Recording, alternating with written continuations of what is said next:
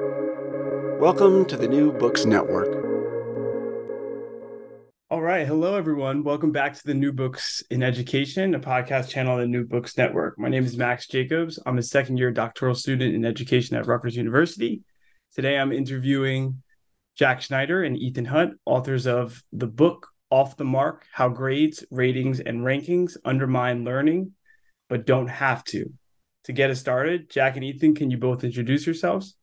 Sure. I am Jack Schneider. I am the Dwight W. Allen Distinguished Professor at the University of Massachusetts Amherst.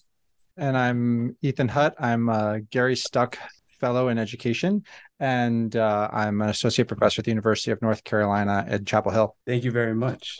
To get us started, in the back of the book, you both note that this book began in a dingy basement in your graduate school of education. Can you both just reflect on which ideas or questions were most influential in those conversations that led to this book? Sure. I mean, shout out to our dingy basement in Cubberley at Stanford. I think Jack and I have always just been really interested, like as historians of education, we're interested in engaging with people who are involved in practice, teachers, administrators, education policy folks. I think we've always been drawn to questions about where the things that now are taken for granted in schools came from. So anybody who's ever been in a school has experienced a grade, a standardized test. And so many students, just think that they're synonymous with schooling. And so we always would think about and marvel about, like, gee, how did this thing that's so a part of the experience and conversations about schooling, like, where did they come from? And if you're interested in school reform like we are, then why is it that people, it seems like in the historical record, have been complaining about this thing forever, and yet here it is?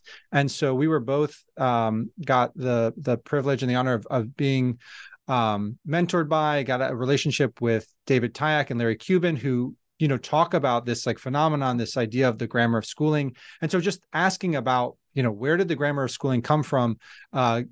We've come a long way just asking around questions like that. Thank you for that. And you then both open the book with kind of a realization of the moment that we're in, and especially highlighting what you term the COVID educational reset.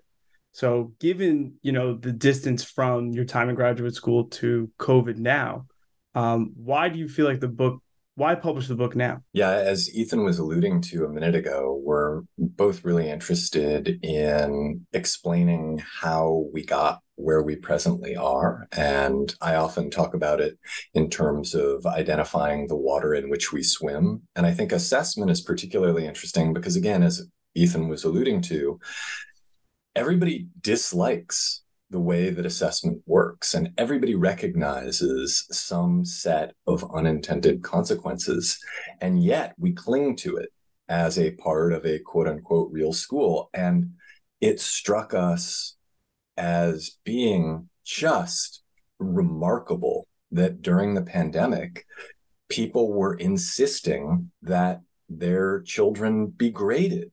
In Oregon, for instance, thousands and thousands of parents signed a petition arguing that the state of Oregon should issue grades to students during the pandemic, and making arguments about things like the credential value of education.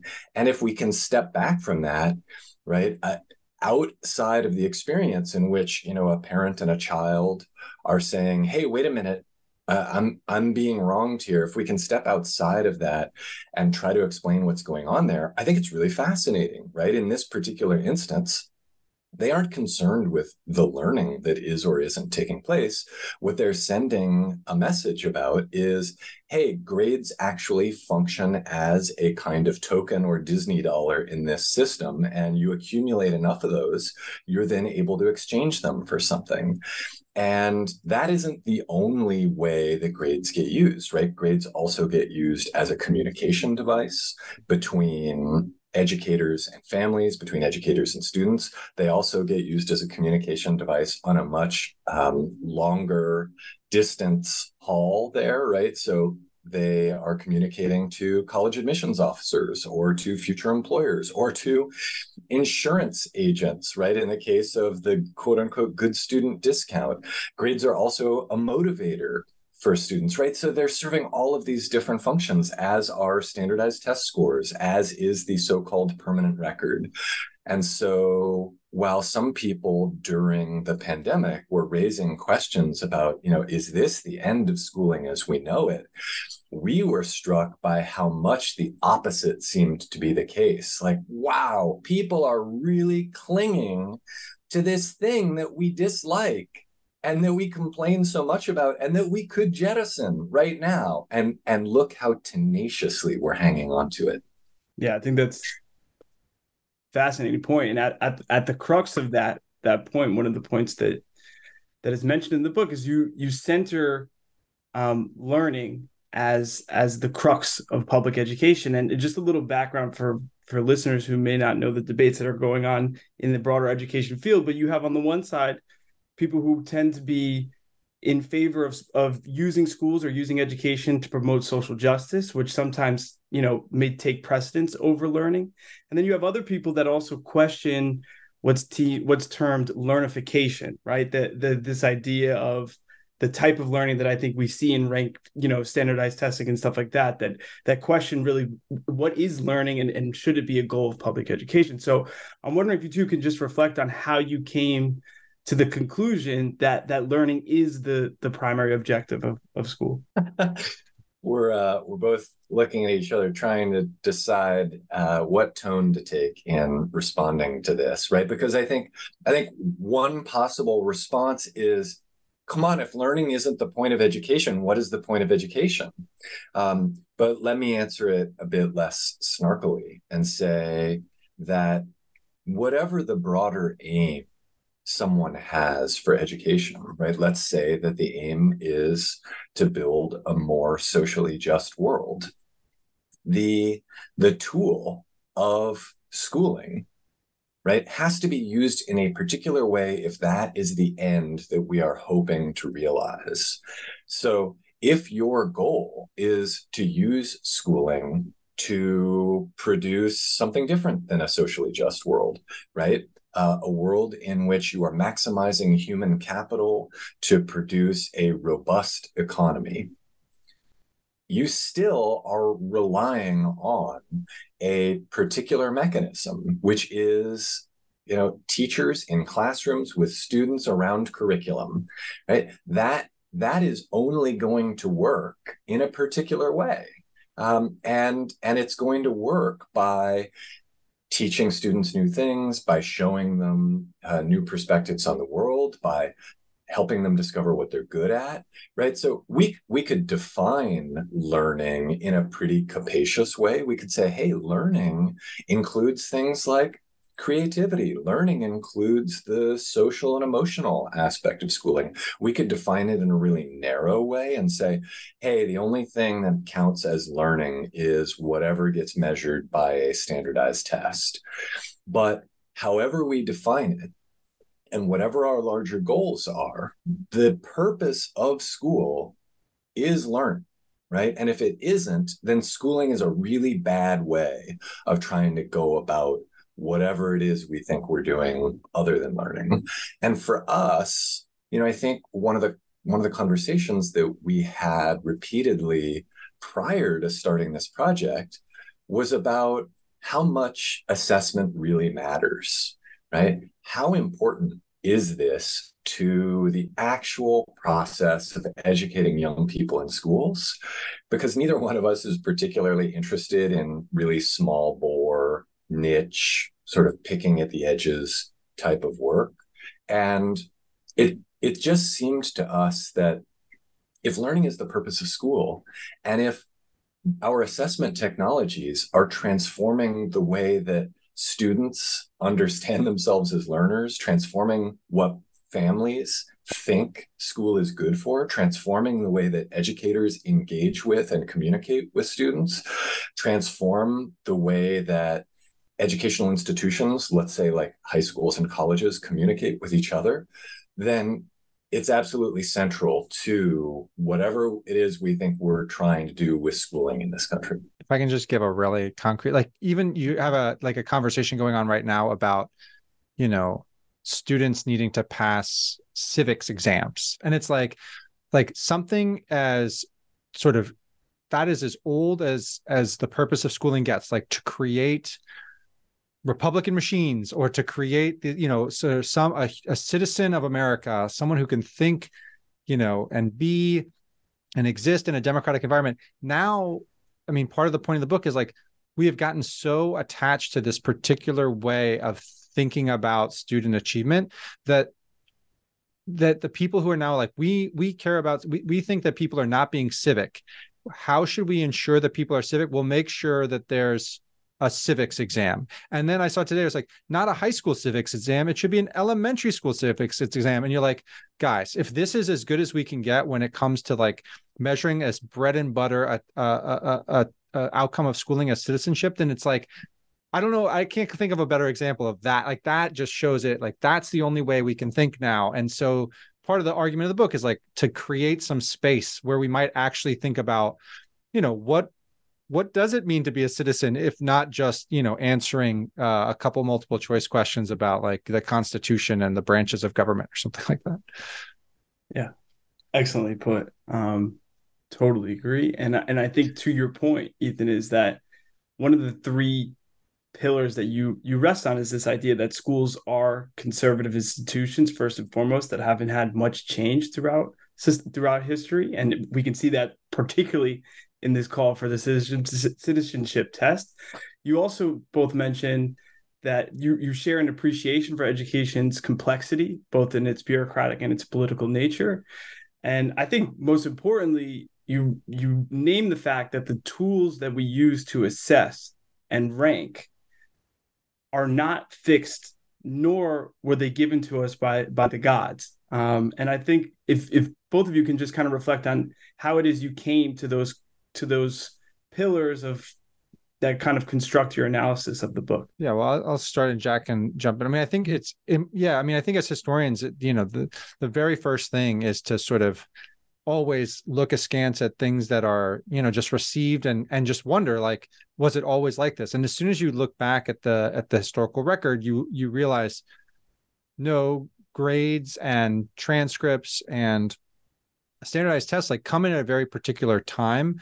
And I think this is like a really key part of it for us is like, we, I think, always approach the work as saying, it's almost never because we're smarter than the people of the past and we've thought of something that they didn't. It's really thinking about, okay, how did these practices evolve? Like, why did we not jettison them? And I mean, for us, it ultimately came down to like, we need to figure out what is it that these tools are doing for our system. And we talk about it in terms of motivation, synchronizing our decentralized system, which is a particular, sort of historical anomaly in the US.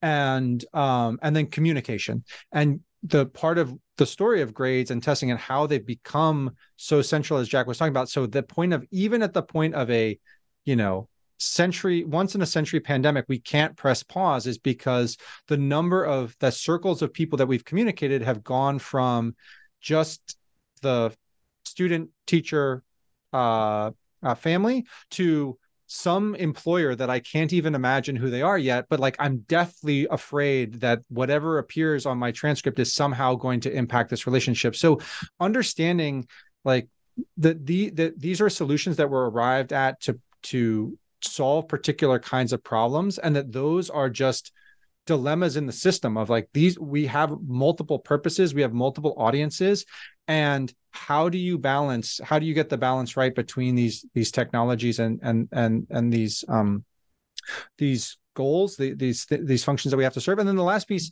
is, thinking about schools are conservative institutions because there's an expectation when parents send their kids to school that they are going to, especially if a parent was successful at school, encounter something similar.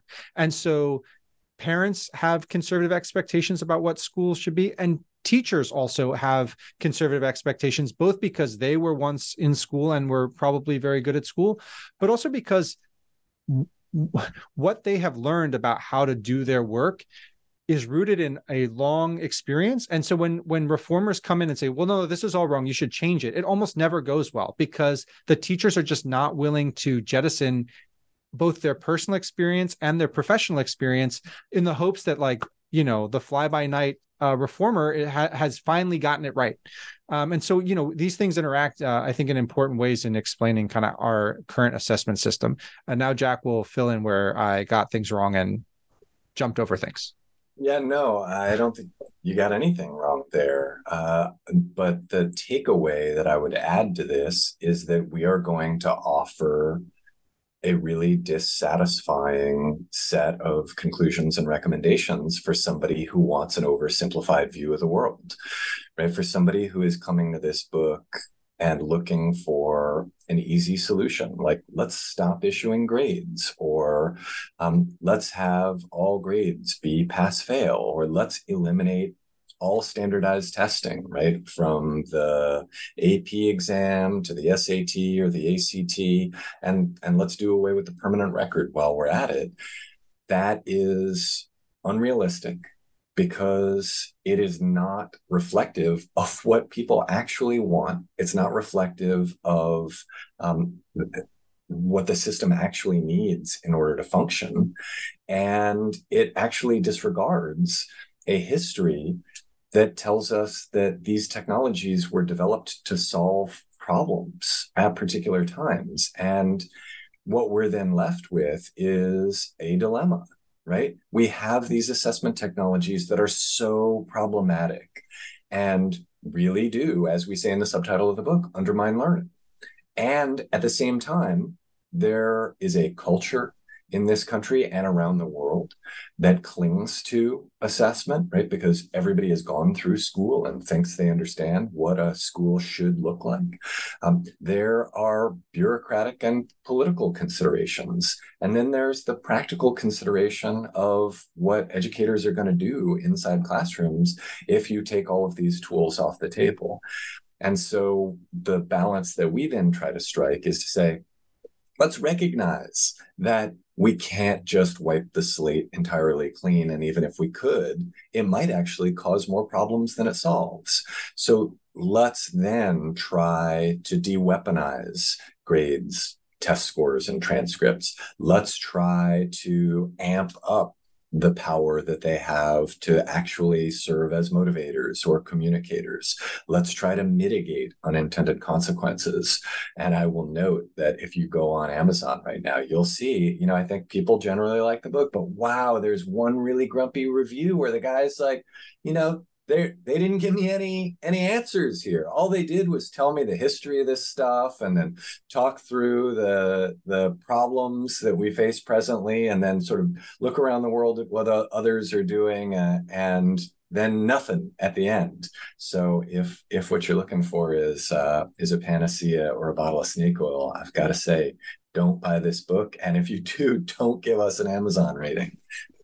Yeah, that's so funny, because I was also thinking of this gentleman on the internet who was like, basically it kind of shows you how you're trained. Like the last chapter is supposed to tell you how, given all, especially as historians, given we've given you 150 years of like, it's complicated, doesn't always work out really well. Like it kind of, the system kind of absorbs things that work and kind of keeps expanding.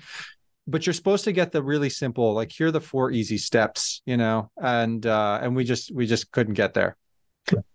Yeah, my favorite is if we just change our perspective, the world will just change as a result of it very quickly. 100%. That happens changing usually perspective. At the end of history. Changing perspective is undefeated as a totally transformative every idea. Single time. And I think to that point, you both call for a reorientation, right? And this reorientation is from solving problems to managing problems. And I think both on a scholarly idea, right? This notion that we have problems that we have to solve as scholars, but also as people who are in education and who are practitioners, the consequence is kind of the same as if you change your orientation from having to solve to having to manage, there's a lot of different responsibility that's entailed in that switch. So I was just wondering if you guys can just go a little bit deeper on how it is you came to that realization, that call for reorientation of how we see problems. I'll start, and then Jack can add. I mean, I think one of the things that I'm a pretty pessimistic guy. So Jack's our solutions man. No, I think like part of it is, it seems to me we don't have a language to talk about all the ways that we use and rely on our assessment technologies. And so I think one of the things that I'm proudest of the book providing is what I think of as the baseline, the necessary tools to have kind of a shift in orientation, is to allow people to, like we do at length in the early parts of trying to show people that part of the tensions around our part of the tensions that we're dealing with, part of the failure to reform grades is inaccurate or not totally developed sense of what they're actually doing. So, to take a really like popular example now of saying like, well, we should get rid of the SAT.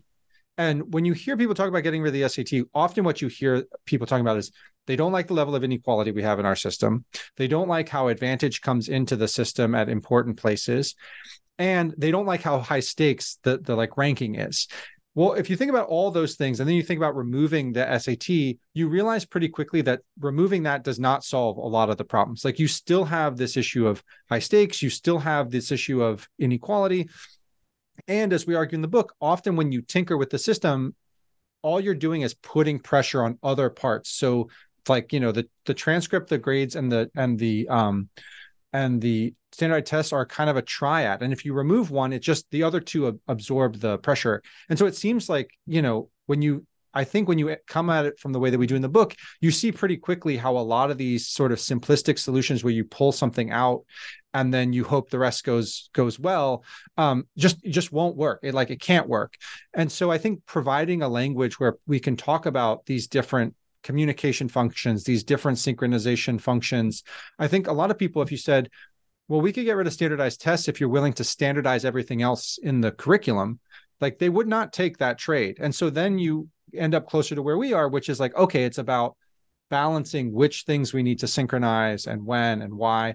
And so I think that was, at least for me, like a very big part of the book, was to provide people tools to arrive at and generate answers that might actually have a chance of like surviving even the little bit of pressure that the system is going to bring to any kind of solution. Yeah, Ethan mentioned David Tyack and Larry Cuban earlier. The language of problems and dilemmas comes directly from Larry Cuban, who is a historian of education as well as a policy thinker. And, we are standing on the shoulders of lots of other scholars there, including Tyack and Cuban, who have observed that reform fails in education. And historians have made a particular kind of contribution there to try to explain why it is that reform fails, right? Reform fails because it disregards the deep roots of these components of the educational system that we don't particularly like, but which are actually really deeply embedded across multiple arenas. And assessment is a perfect example of that, right? We dislike assessment, and yet pulling it up is tougher than pulling up, in New England, it's knotweed that just gets everywhere and you can never fully eliminate. And so our solution is not a solution. And again, that's going to be fairly dissatisfying to people, but look at the history of solutions, as we do in one of the chapters, right? We go through, I don't know, a dozen different alternatives to the way that we presently assess student learning in schools. And every single one of them fails to transform the system. And that's not because they're bad ideas. It's just because you need more than a clever idea to change a culture, to change a bureaucratic system, to change a set of political demands, to change the practical reality on the ground inside schools. And so, where we end up is let's try to take little bits of all these ideas. Let's try to listen to the things that educators are saying that they're doing inside their classrooms. Let's bear in mind these three purposes that assessment has served, right? Communication, motivation, and what we call articulation, this like trying to stitch the various components of the system together. I think too, one of the surprising things that comes out of the book itself, at least for me, was the global approach that you both took. So after you describe the history and you also kind of lay out the analytical framework by which you advance the book and your call for reorientation, one of the parts expands on the fact that this is a global phenomenon. And I was wondering if you both could speak a little bit more about that. I'm happy to jump in first. These books are supposed to go a certain way, right? It's supposed to start with the past and then work through the present and then offer a picture of a much brighter future. And that was our original plan. And anybody who picks up the book will see that things did not go according to plan. We start with the present, we move to the past, and then in terms of, looking around for a brighter future, our first move was to look abroad. And we really thought, we're going to find some country that's just doing it right. And all we have to do is kind of copy paste. And we looked around, and this is a global problem. Everybody's in the same situation. And we even did a survey of educators from, I can't remember the exact number, close to 50 different countries. South America, East Asia, Africa. We covered the continents there. I don't think we got anybody from Antarctica. We certainly had North America well covered already. I think we were a little light on Europe just because it's so well covered in the scholarly literature. And we just heard the same things over and over. Educators being frustrated with the role of grades, being frustrated with the outside influence of standardized test scores, being frustrated with the way that student motivation gets contorted and the way that an extrinsic motivation really replaces an intrinsic motivation at an early age. And we then pivoted from thinking, maybe there are some ideas that we can borrow from around the world to wondering, like, what is going on here and trying to explain it. And one of the fascinating pieces was the legacy of colonialism. And I think, one of the goals that any author of a book like this has is to get adopted in higher education courses, right, for undergrads or grad students. And I was kind of surprised, but we were working on this chapter thinking like this could be, if people just photocopy one chapter and use it in their classes, it might be the chapter on what's going on around the world, because there's this amazing history of colonialism that you see play out where, whoa, just like look across the continent of Africa and see the influence of the British and French educational systems, where, students today, decades, half a century in most cases after, the official British and French colonial empires pulled out of Africa, you still see things like, British A-level exams or, the French curriculum and the assessments associated with it being used. Why? Not only because it's a cultural inheritance, right? That, again, schooling is this conservative institution because when people move through it, they become acculturated to it and believe that that is the system that is legitimate and real, and expect the same for their own children. But also because in many of these places, they're trying to maintain access. Folks in these countries are trying to maintain access to higher education to jobs, right, to opportunities. And here we then get this story of globalization as well, where, as we become a more globalized world, you can see pressure on educational systems to provide students with the kinds of credentials that are going to open up social and economic opportunities for them. Yeah, I think that hits the nail on the head as far as the need for the reorientation. Not only the fact that it's a problem here, but it's an international problem that you couldn't give an easy solution for every single country that is going through this. So it requires human deliberation. But given that we're running out of time a little bit on this student account for Zoom, I was wondering if either of you or if both of you have a future project that you guys are thinking about working on or coming together. Jack always has a project. I want to hear about Jack's projects. You're just gonna wait me out on that one. So I'm working on a book. I write books quickly, and I'm trying to not do that for this next book project. So I'm slow rolling a book about teacher time use. What is the central problem in improving schools? If it is an assessment, which I think maybe it is, then I think the things we do to teachers and their time could make for that first place slot for problematic things that we don't really sufficiently think through in education, and which, though there may not be a panacea for them, which we can certainly do better at. So thinking about, what does a teacher's day look like? What does a teacher's week look like? What does a teacher's year look like?